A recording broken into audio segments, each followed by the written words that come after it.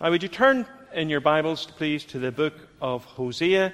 We come to our final study in the book, this great book. It's been a bit difficult at times, but nevertheless, there is much that we can learn as we study this book together. Remember, you have Isaiah, Jeremiah, Lamentations, Ezekiel, and Daniel. That's the major prophets. And then in your Bible, you have the first of the minor prophets, which is Hosea. We're turning then to Hosea chapter 14, the very last chapter of this book. Hosea chapter 14. Return, O Israel, to the Lord your God, for you have stumbled because of your iniquity. Take with you words and return to the Lord. Say to him, take away all iniquity, except what is good, and we will pay with bulls the vows of our lips. Assyria shall not save us. We will not ride in horses, and we will say no more, our God, to the work of our hands. In you the orphan finds mercy. I will heal their apostasy. I will love them freely, for my anger has turned from them. I will be like the dew to Israel. He shall blossom like the lily. He shall take root like the trees of Lebanon. His shoots shall spread out. His beauty shall be like the olive, and his fragrance like Lebanon. They shall return and dwell beneath my shadow. They shall flourish like the grain. They shall blossom like the vine. Their fame shall be like the wine of Lebanon. O Ephraim, what have I to do with idols? It is I who answer and look after you. I am an evergreen cypress. From me comes your fruit. Whoever is wise, let him understand these things. Whoever is discerning, let him know them. For the ways of the Lord are right, and the upright walk in them, but transgressors stumble in them. Amen. We know God will always bless the reading of his own inspired word. Do you like happy endings? I like happy endings. If it's whodunit, I like to see the murderer caught. If it's a thriller, I like to see the hero escape. If it's a fairy tale, I like to hear that the slipper fits. And supremely, if it's a romance, I like to see the couple reunited. There may be misunderstandings, jealousy, even infidelity, but if that last page doesn't conclude with the thought, if not the actual words, and they all lived happily ever after, I feel a little bit dissatisfied. I hate books and movies that leave you hanging, that have no resolution. Call me a sentimentalist if you must. But tragic love stories are always the worst. And I don't think I'm alone in that. I think there is something in us all that really wants Virgil's tagline to be true: love conquers all. Now, if you have been following these studies in the prophecy of Hosea, you will know that it is a love story not just between Hosea and his philandering wife Gomer, but a love story that's based on God's relationship with Israel. Like Gomer, Israel had been unfaithful to God. She had prostituted herself to the foreign pagan god, fertility god, Baal. But as we come to the last chapter, we discover to our relief and to our immense satisfaction that this love story has a happy ending, that God is ultimately reconciled to his bride. Now, if you were with us last week, you might be forgiven for thinking that happy ending would never come, because Hosea portrayed the anger and wrath of God with a passion and an intensity that is unrivaled in any other place in Scripture. He spoke of judgment, his judgment on Israel, her exile from the promised land, the destruction of her cities, the plunder of her riches, the massacre of her children. And in verse 14 of chapter 13, God himself says, compassion is hidden from my eyes. I will have no compassion, says the NIV. There seems little room for a happy ending there, and yet this last chapter, chapter 14, would have us know that there is a happy ending after all. After all that destruction and devastation, there's room for a happy ending, and love does, as Virgil says, conquer all. So come with me this morning and learn of the happiest of all happy endings of any love story ever told, when God is reconciled to his sinful people. I want you to notice 4 things from this short chapter of only 9 verses concerning God's reconciliation with his people. First of all, the invitation extended. Look at verse 1. Return, O Israel, to the Lord your God. That's it.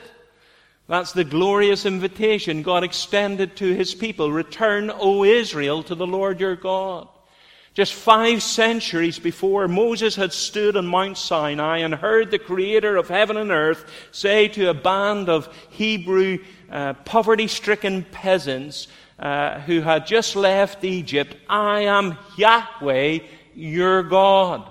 That possessive pronoun, your, distinguished that riffraff from all the other nations of the earth. The great King of the universe had chosen to relate to these people personally and to weave his divine presence and purpose into their insignificant little history.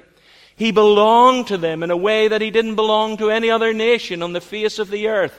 It was utterly staggering. I am Yahweh, your God. This bunch of poverty-stricken ex-slaves became children of the living God.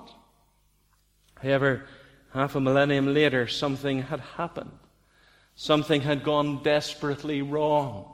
Something had interrupted God's relationship with these people. And so Hosea pleads, return, O Israel, to the Lord your God. He is still your God. You are still his people. But you have gone from him. You have left him. You have abandoned him. Like some philandering wife, you have abandoned your legitimate husband and your God. Return, O Israel, to the Lord your God.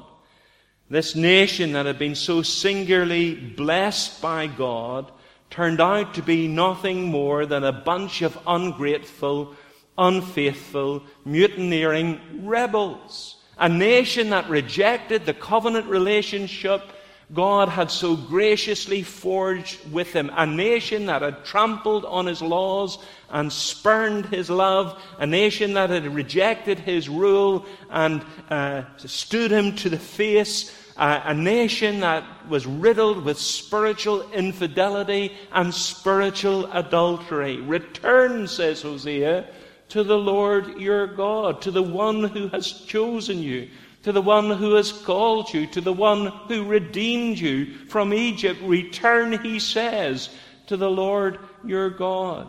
You see, Israel had drifted from God. She was spiritually backslidden. That's how the Authorized Version translates verse 4. I will heal their apostasy. I will heal their backsliding. They had contracted that dreadful spiritual disease of waywardness, of apostasy, of backsliding. And only a divine intervention by the great physician could restore them to spiritual health. But the amazing thing is that their God, their heavenly husband, was still open to receive them back, and he invites them to return to the Lord their God. Many husbands would find it impossible, or at least difficult, to forgive the unfaithfulness of an adulterous wife. Not so with God. In spite of Israel's persistent infidelity, he invites them to return to him. Yes, they had spurned his love. Yes, they had spat in his face. Yes, they had betrayed his trust. But even still, the invitation is extended. Return, O Israel, to the Lord your God. I will heal your backsliding. I wonder, is there anyone here this morning that needs to hear that gracious invitation? Return to the Lord your God. Like Israel, God has chosen you. He has called you. He has redeemed you and saved you. Like Israel, He is your God. Unlike so many, you know what it is to have personal dealings with God, to have a relationship with God, to walk with God. But like Israel, you've played fast and loose with His affections. You've been unfaithful to Him. You know what it is to walk the streets of spiritual prostitution and to engage in spiritual infidelity. And just as God was willing to forgive Israel, He is willing to forgive you. And He calls on you this morning, return to the Lord your God. Remember who He is. Remember how He has blessed you. Do you not want to know that blessing again? Well, if you want to know that blessing again, you must return to the Lord your God. Isn't it amazing, utterly amazing, that in spite of the way Israel had treated Him, God still wants her to return? Is that not a comfort? Isn't that not a challenge? You've been wayward and unfaithful, and yet He still invites you to return to the Lord your God. The invitation extended. Secondly, notice this morning the conditions established. Hosea goes on in this final prophecy and spells out exactly how we are to return to God. If we're going to be restored to a position of spiritual intimacy with God, there are certain conditions we must meet. Just look at the second half of verse 1 through to 3. For you have stumbled because of your iniquity. Take with you words and return to the Lord. Say to Him, take away all my iniquity, except what is good, and we will pay with bulls the vows of our lips. Assyria shall not save us. We will not ride on horses, and we will say no more, our God, to the work of our hands. In you the orphan finds mercy. So Hosea tells us, if we are to return to God, that we first of all must face up to the problem of sin. The second half of verse 1, for you have stumbled because of your iniquity. The Authorized Version says, thou hast fallen by thy iniquity. And that word stumbled, or downfall as the NIV has it, is a clue to when this chapter was actually preached by the prophet Hosea. Because he uses the past tense. Your sins have been your downfall. You have stumbled because of your iniquity. Remember, right through this prophecy, Hosea has been threatening God's judgment in the invasion of the Assyrians, who would devastate the people of God, that they would plunder their cities, they would massacre their children, and they would carry the inhabitants into captivity. And it seems now that has happened, that this has taken place. Because your sins have been your downfall. God's judgment had fallen upon them. And Hosea is calling upon the people of God to recognize that fact, to face up to the problem of sin, to know that it was their sin that landed them in this predicament and led them into a place of judgment. And always in the first step, that's the first step in returning to God. It's facing up to the problem of sin. It's admitting and identifying your sin before God. It's admitting that the reason that you have strayed from God and you're in this weakened position with God and this sterile relationship with God is because of your own sin. It's your own fault. Your sins have been your downfall. And that, of course, can be a very difficult thing to do, to face up to the problem of sin and to admit that your sin is the root cause of all the difficulty and all the trouble. We make excuses, don't we? And it's as old as the Garden of Eden itself. When Adam sinned, well, he not only blamed Eve, he blamed God. He said, the woman that you gave me. The reason I have sinned and the reason I've fallen from grace is because of your purpose in planning and giving me this woman. And then Eve, she blames the serpent. And the serpent, of course, hadn't a leg to stand on. So that's the first step then in returning to God. You must face up to the problem of sin. You must admit that it's your sins, your iniquities that have been your downfall. Are you prepared for that? If you heed this invitation, return to the Lord your God, you first of all must acknowledge the problem of sin. Secondly, you must confess that sin. Look at verse 2. Take with you words and return to the Lord. Say to him, take away all iniquity, accept what is good, and we will pay with bulls the vows of our lips. God wants to hear words of confession. Israel is to take words with her. She was to plead for the forgiveness of God. That's an interesting expression at the end of verse 2. And we will pay with bulls the vows of our lips. The NIV says that we will offer the fruit of our lips. The Authorized Version says we will render the calves of our lips. Literally, the Hebrew says that we may offer the bullocks of our lips. You see, Israel was a nation with institutionalized sacrifice.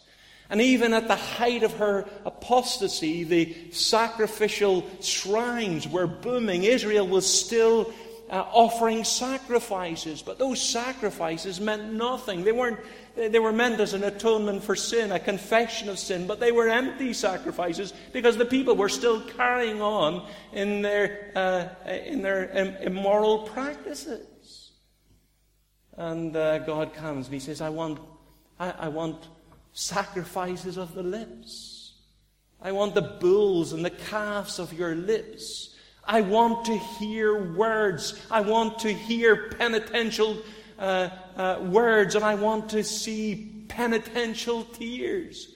It's out of the abundance of the heart that the mouth speaks, and I want to see heartfelt confession. God will forgive us without ceremony. God will forgive us without good works. God will forgive us without a payment. God will forgive us without religious activity. But he will not forgive us without confession. Proverbs 28 verse 13, he who conceals his sin does not prosper, but whoever confesses his sin and forsakes it finds mercy.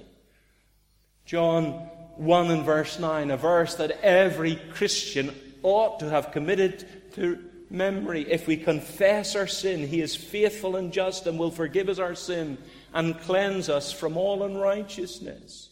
Do you see that? Confession, true heartfelt confession, is absolutely essential for forgiveness and returning to God and restoring our relationship with God. Now, like the Israelites, we prefer religious ceremony to confession, to stand in church for an hour or sit in church for an hour, rather than to examine our hearts and pour out our waywardness to God in prayer. But if we are to be reconciled to God, we not only need to face up to the problem of sin, we need to confess that sin to him. So if you're going to return to God this morning, you need to acknowledge your sin. You need to confess your sin. Then you need to repent of your sin. Look at verse 3. Assyria shall not save us. We shall not ride on horses, and we will say no more, our God, to the work of our hands. You see, the two principal sins that Israel were guilty of were her lack of trust in God on one hand, and her turning to false idols on the other. When threatened, she trusted in her own political ingenuity to save herself. When Egypt threatened, she turned to Assyria. When Assyria threatened, she turned to Egypt. And that's what verse 3 is about. Assyria shall not save us. This is what they're to confess, that their security is not to be found in Assyria. We will not ride on horses. Egypt was the principal supplier of war horses in the ancient world. But we're not going to look to Assyria. We're not going to look to Egypt. We're going to trust in our God. We're going to rely on him. We're going to turn to him. He's our hope. He's our rescue. He's the only one that can save us and restore us. So there was this lack of trust in God in Israel. But the other great sin was the sin of idolatry. And you see that again in verse 3. And we will say no more, our God, to the work of our hands. Israel had become infatuated with idolatry, with the fertility god Baal. And her craftsmen made idols as representations of that god, and in fact made idols as representations of Yahweh himself. Can you imagine it? They exchanged the worship of the high and holy, invisible, sovereign God for idols that they had made with their own hands. It was incredulous. It was incongruous. And what Hosea is saying in verse 3 is that you must repent of those specific sins that led you from God, your lack of trust in God, and your infatuation with the idols that you made, the works of your own hands. You need to confess those sins to God. Now, I suppose some of us might be guilty of a lack of trust in God as a specific sin. And remember what Calvin said in our last study, that the human heart is an idol factory, that God has a throne in our heart, and if he doesn't reign from that throne, we'll replace it with some other idol, because it's in the very nature of man to make idols for himself. But leaving those specific sins aside, I think what Hosea is saying is that you need to identify those sins that led you from God and caused you to stray from his ways and led you into this state of spiritual compromise. You need to identify them and confess them. Now, what sins then have led you from God? What sins have taken you from God? Infatuation with the world? Materialism, that you've made an idol out of mammon and money? Pornography? An unholy relationship? Sexual promiscuity? What is it? What is it that has led you from God and led you into this state of spiritual compromise? Hosea says that you need to identify it. And you need to confess it. You need to deal with sin. You need to face up to the problem of sin and repent of that sin. That's what repentance is. Repentance is turning from. You turn from sin in order to turn to God. So if you're going to return to God, you must face up to your sin. You must confess your sin. You must repent of your sin. And then you must believe in the willingness of God to forgive that sin. Look at the very last line of verse 3. In you the orphan finds mercy. In you the orphan finds mercy. That's a very strange reference in this context, isn't it? In you the orphan finds mercy. Now, it could be a reference to the destruction of Israel, that they had been orphaned, that God had cast them off, that the temple has been removed, that they have been removed from the land, and they're like orphans in a foreign land. That might be the reference, but I think it's deeper than that. Because in the Old Testament, God makes special provision for the fatherless and for the orphan. Psalm 10, verse 14. God is the helper of the fatherless. That the tenderness and compassion of God is actually revealed in the Old Testament, in that he's interested in the orphan. He's interested in the fatherless. That he's a God of great mercy, a great God of great kindness, a God of great love, that he's interested in the fatherless. In you, the orphan finds mercy. And I think what Hosea is saying is, look, you need to remember the very nature of God and the character of God is to be merciful. That's in his DNA. That's who he is. Micah tells us he's a God who delights in mercy. He's a God who in his very nature is merciful and kind and loving. And perhaps you're here this morning and you know that you've wandered from God. You know that you've compromised your faith. And you're saying to yourself, I've gone too far. I've strayed too much. I've fallen too deeply. God will never forgive me. God will never receive me. God will never cleanse me. And Hosea says, listen, he's the God who cares for the orphan, for the fatherless. He's a God of exceeding abundant mercy. He's kind. You get that in David, don't you? Psalm 51, have mercy upon me, O God, according to your unfailing love, according to your great compassion, blot out my iniquities. That he is loving, that he is compassionate. That's who he is, and how that psalm wonderfully ends with the words, a broken and contrite heart, O God, you will not despise. Here's David, guilty of murder, guilty of deception, guilty of murder by proxy, but he is confident that God will receive him, that God will take him back, because he's a God who in his very nature is kind and loving. Isn't that wonderful? Never persuade yourself. It's a lie of the devil. Never persuade yourself that God will not take you back. I don't care how far you've gone, how dark your past has been, God will receive those who come to him. You must believe in God's willingness to receive you. That's how you become a Christian, isn't it? You must face up to the problem of sin. You need to admit that the Bible's diagnosis of you is actually true. You must confess that sin.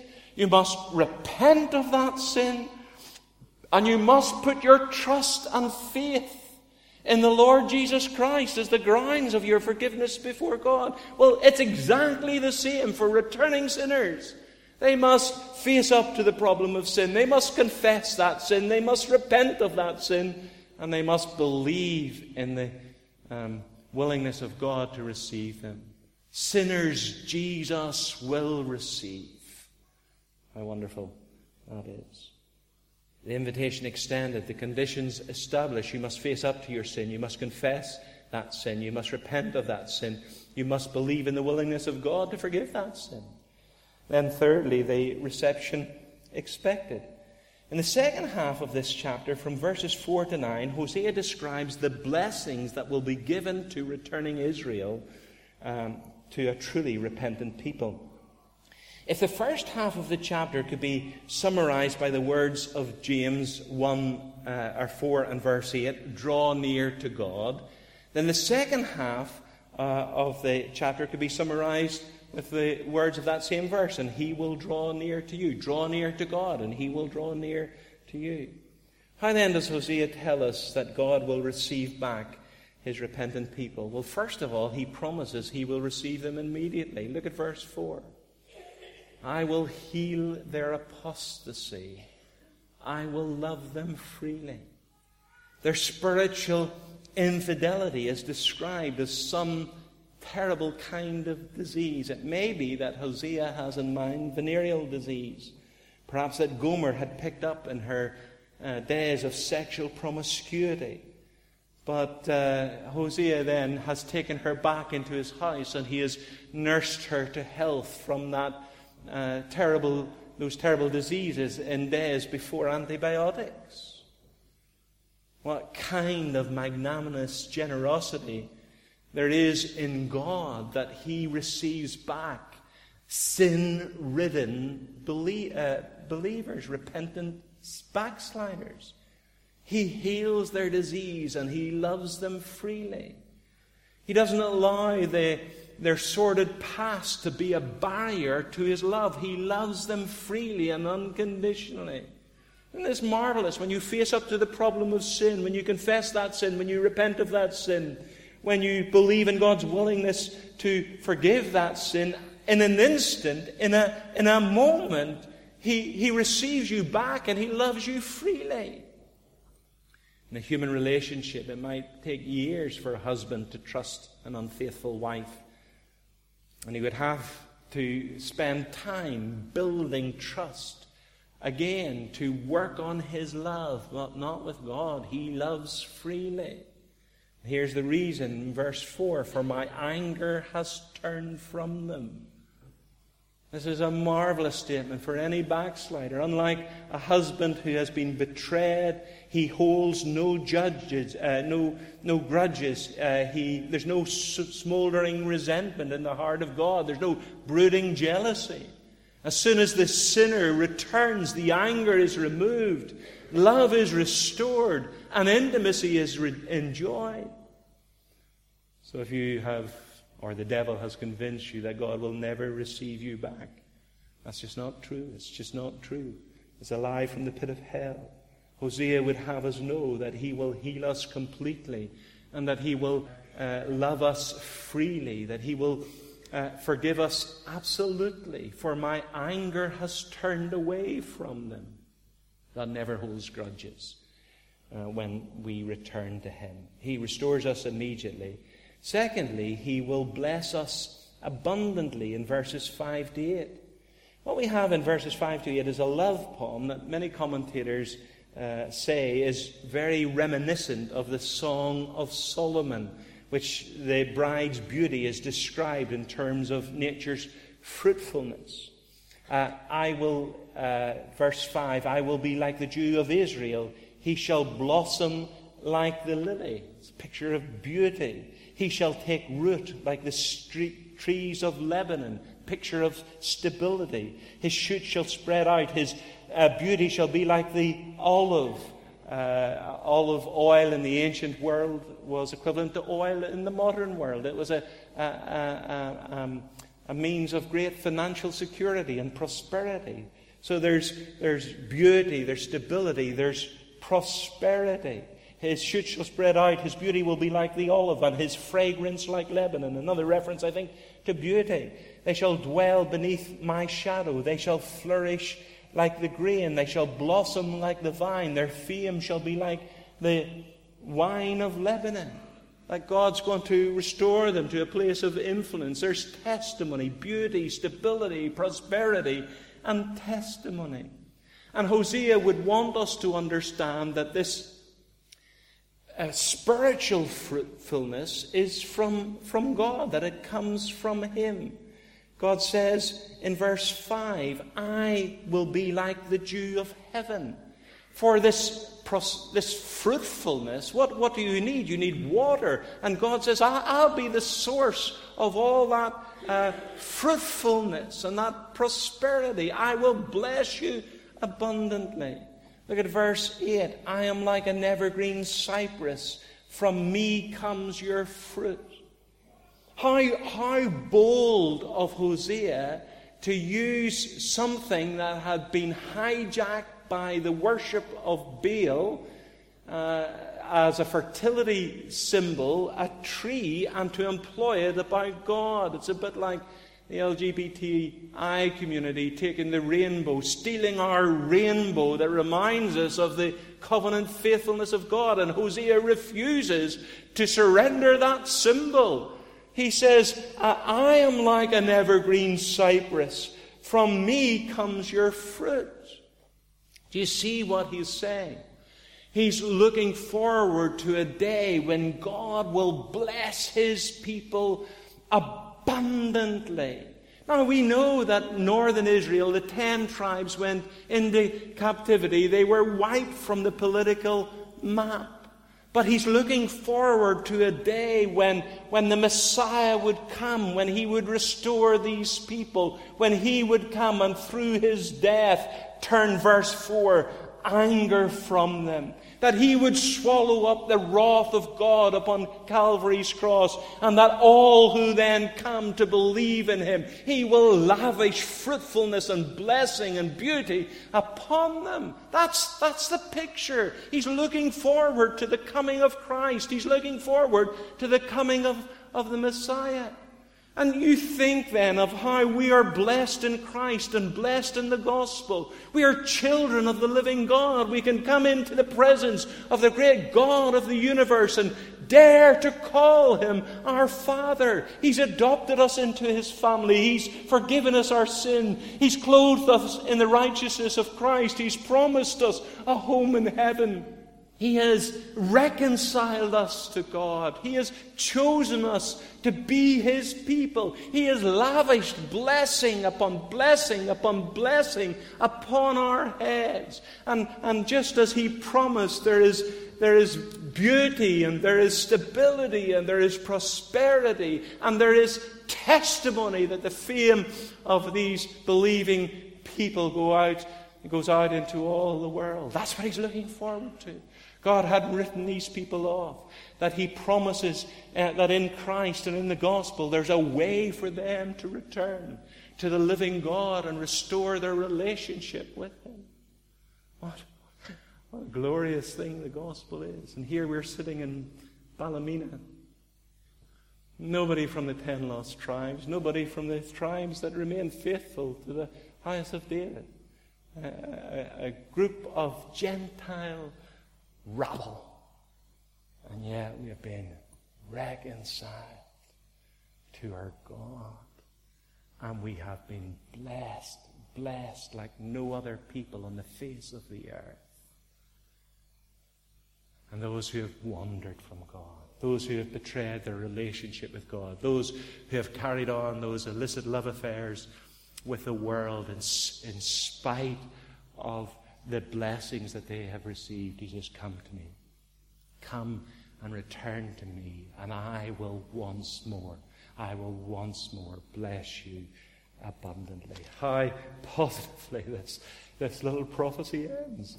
And then finally we have the warning extended, this little postscript that appears in verse 9. Whoever is wise, it's not addressed to the people of Israel. Do you notice that? It's addressed to the wise men. Whoever is wise, let him understand these things. Whoever is discerning, let him know them. For the ways of the Lord are right, and the upright walk in them, but transgressors stumble in them. Here's the wise counsel that is given at the end of the book. For everybody who reads the book of Hosea, what's the big lesson? What's the primary lesson? That God's ways are always right. And if you walk in his ways, you will be blessed. But if you walk in his ways and you're not righteous, you'll stumble and fall. And there's nobody as miserable in this world as the backslider. The true backslider, the true believer has backslidden. Because life's just miserable for them. They think they want to fraternize and flirt with the world and at the same time have a relationship with God, but they realize that their relationship with God is sterile and dead and dark. It's the righteous. The ways of the Lord are right, and the upright walk in them. That ultimately the mark of a true believer is that he walks in the ways of the Lord. So if a sheep falls into a ditch that's full of mud and a shuck, it's full of mud and water and dirt, it will struggle to get out of that. A pig falls into it, it loves it, just wallows in it. And the mark of the true believer is then that he walks in the ways of the Lord. The pig is content in the muck, in the mire. So learn from the book of Hosea that the way of the backslider is hard, to quote Proverbs. That's what Hosea is teaching us. Here were the people living independently from God, throwing off a relationship with God, and they had misery upon misery upon misery. The way of the backslider is hard. But the way of the righteous is the way to blessing. Whoever is wise, let him understand these things. Whoever is discerning, let him know them. For the ways of the Lord are right, and the upright walk in them, but transgressors fall or stumble in them. Amen. Learn that lesson, that if you wander from God, it's a hard life. It's a hard life. And the road to blessing and to fruitfulness and a flourishing relationship with God is to maintain short accounts, to continually return to him, and to keep him close to you. Amen.